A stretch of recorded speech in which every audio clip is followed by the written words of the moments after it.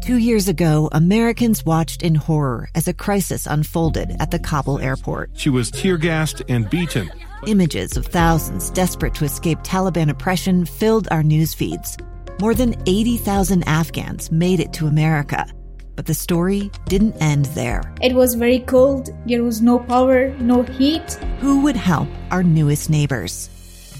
I'm Andrea Smartin. In Stranger Becomes Neighbor, you'll hear the stories of some remarkable refugees who left their homes and their dreams behind, only to start over from zero. Their only possession was 3 blankets. And you'll meet Americans who stepped up to help them. You want me to come when you deliver your baby. What can one person do in the face of an international disaster decades in the making? That's Stranger Becomes Neighbor. Find us at kslpodcast.com. Follow us on Apple Podcasts or anywhere else you listen. Welcome back. As we prepared for today's episode of this program, I can't tell you how many times this Carole Baskin story came up. The Tiger King. She's got the zoo now. How about that? Have you followed this? I'll tell you what. This needs to be a follow-up episode to this Tiger King docu-series, if you can even call it that. It's hilarious and tragic. I wish everyone the best. But unfortunately, no, we did not find space to discuss Carole Baskin and whatever she may or may not be guilty of having done in her life, i.e. her husband. Anyway, so maybe another program, maybe another episode, we'll get into the saga of Carole Baskin. Right now, though, I want to talk a little bit about my daughter, Piper. I mentioned my Facebook page. Let me do so again. Please go there. It's Lee Lonsberry. You'll see a little picture of Grinning Me there with a logo for the live mic program over my shoulder. Would you go there and click the like button? I know it's shameless to beg for that, but it does help me stay in better contact with you and the bosses like when I get the numbers up. So help me out. Paint me in a good light for the bosses. While you're there, you'll see, of course, the debate this afternoon, between the 2 Republican candidates for Attorney General. And just below that, there's a picture of my beautiful little baby daughter. Her name's Piper. And on Saturday, before the protests erupted in Salt Lake City, she and I were watching a little bit of TV. Now, her mom doesn't like that. She's only 7 months, and Mom says that we need to wait about 2 years before she's able to see screens. But I was able to convince Mom of an exception, and that was because the SpaceX rocket was launching 2 NASA astronauts into space to meet up with the International Space Station, and when the countdown reached 0, it was little baby Piper and myself sitting in the living room watching that rocket take to the sky, and there is a picture of her reaction. She was looking up at the screen, and then she turned to look at her mom just after the rocket took off, and she's only 7 months old, and to see this little face, this little reaction to a rocket lifting off, this little moment in U.S. history, world history really, is a beautiful little thing. So check that out. Please give it a like. I'll tell her Daddy had some friends who liked her picture years and years ago on this historic day. I also bring her up because last night, as it was time for her to go to bed, her mom and I, my beautiful wife, we had difficulty getting her to go to sleep. Why? Well, because there were helicopters circling over our home, and protesters not far in the street chanting outside. Yeah, the helicopters. You saw it flying over Salt Lake City yesterday on the news.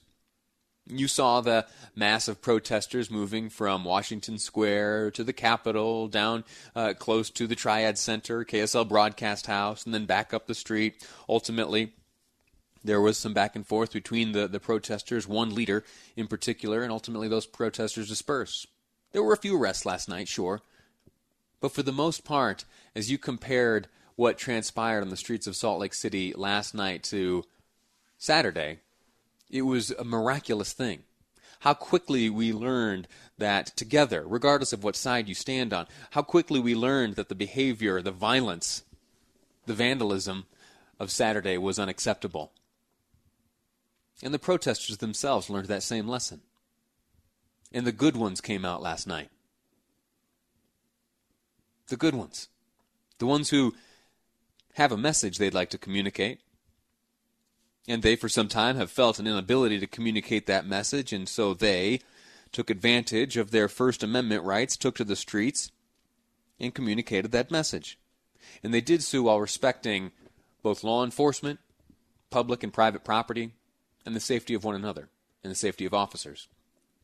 It was really a beautiful thing. I want to play for you some of the sounds we heard from last night. In fact, here to start this off was one of those protesters who talked about how they'll be back, and it's their right, and they'll be back again tonight. If you give me 1 second, I apologize here, having some technical difficulties. If you remember, I continue because of this coronavirus, which is still a storyline out there. Did you know that? Not to be overshadowed by these protests. There is still a coronavirus out there, and we need to make sure that we are continuing to be safe in the face of that. But I'm broadcasting here from my guest bedroom, playing these sights and sounds for you from last night from my computer here at home. And so here, I've got it now, is some words shared last night by one of the protesters as the protest of yesterday evening was coming to an end. For them to negotiate that with us, if we dismember and we can still come back tomorrow, they can't stop us. This is all right. So we're going to do that. But let's get home tonight.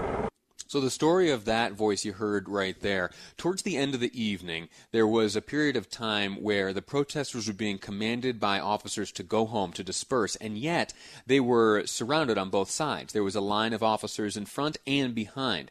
The protesters were surrounded. And there was one, the gentleman you heard right there, he took a megaphone and he started calling to his fellow protesters saying, listen, this is it. We're calling it a night. The curfew is at hand and we need to go home and we can come back out here tomorrow night. But he then realized, wait a second, we're surrounded. There's no sure way to get out of here. And so he, credit to him and credit to the officers that responded, he acted essentially as a negotiator between his group, the protesters, and law enforcement who were there to keep law and order. He spoke to them directly, quietly, privately, and ultimately, after some back and forth, announced to the group that the group of law enforcement there were going to allow them to leave peacefully.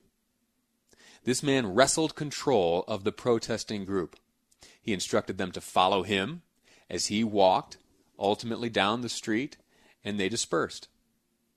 It was absolutely remarkable, and I don't know how things would have ended otherwise without this young man being involved.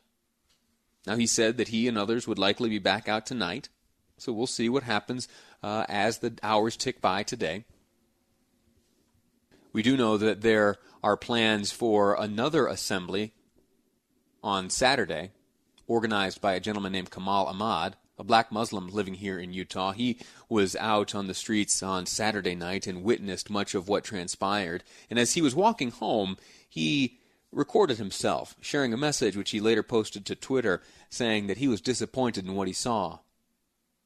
That what he saw on the street, people intoxicated, committing violence, speaking in crude language and tones, that it was disrespectful to the name of George Floyd, and to the life and memory, and to his death.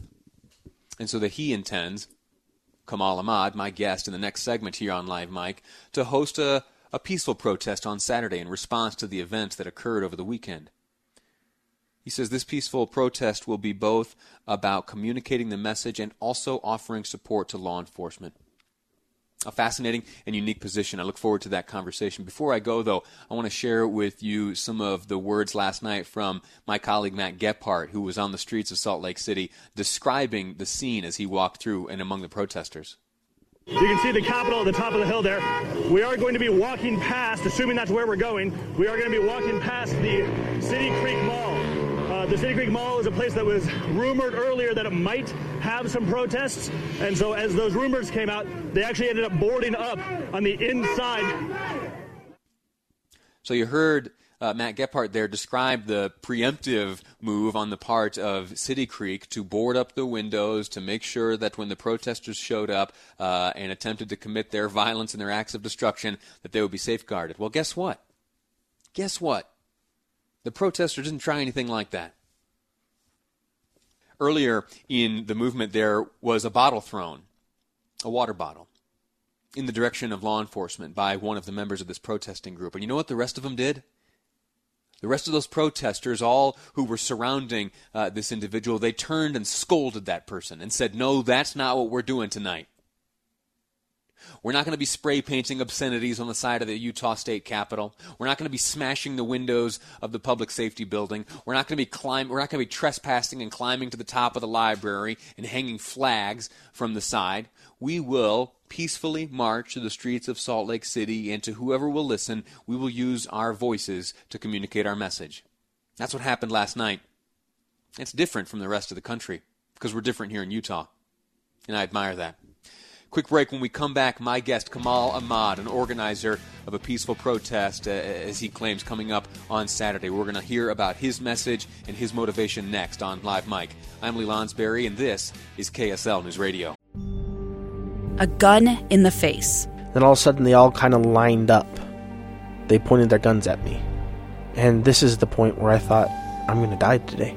Started 2 years of horror for an American in Venezuela. They said, you need to give us your phone and get ready because you're coming with us. I'm Becky Bruce, and I spent a year researching and piecing together Josh and Tammy Holt's story about their ordeal in a notorious prison. That's when everything started to turn bad. We had another pound on the door. Boom, boom, boom. And there was the police once again. You can binge all of the episodes of Hope in Darkness on KSLpodcasts.com or wherever you get your podcasts.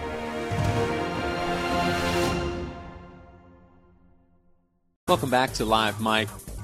On today's episode, we are looking at the protests which took place last Saturday and last night in the city of Salt Lake. I mentioned a moment ago that we would be speaking with Kamal Ahmad, the organizer of a protest coming up this Saturday.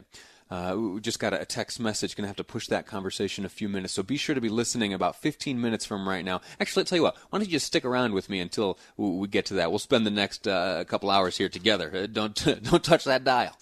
Well, I wanted to just point out a little bit of something that guides the way we operate here at KSL News Radio. We have a policy that we have put in place in the midst of this protest season, whatever you'd like to call it, and it is that it's not our policy to talk about protests before they happen. We don't ever want to be accused of promoting this type of behavior, as it sometimes, as we saw on Saturday, can escalate into violence, and we don't want to participate or contribute to any of that. And the reason why it might seem that we're breaking that policy here in our upcoming conversation with Kamal Ahmad is because the views that he presents are so wholesome and so uplifting and so inclusive of all involved, to include both the protesters, their position, as well as the respect he has and holds for law enforcement,